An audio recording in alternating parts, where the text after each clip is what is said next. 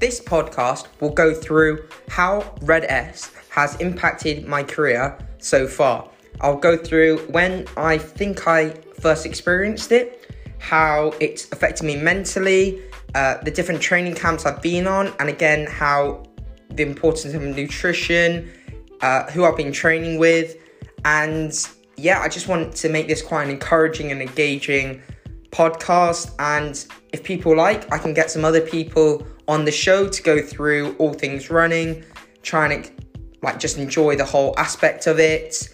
But ultimately, I want to raise more of an awareness to what Red S is and get more people have a better understanding of this illness.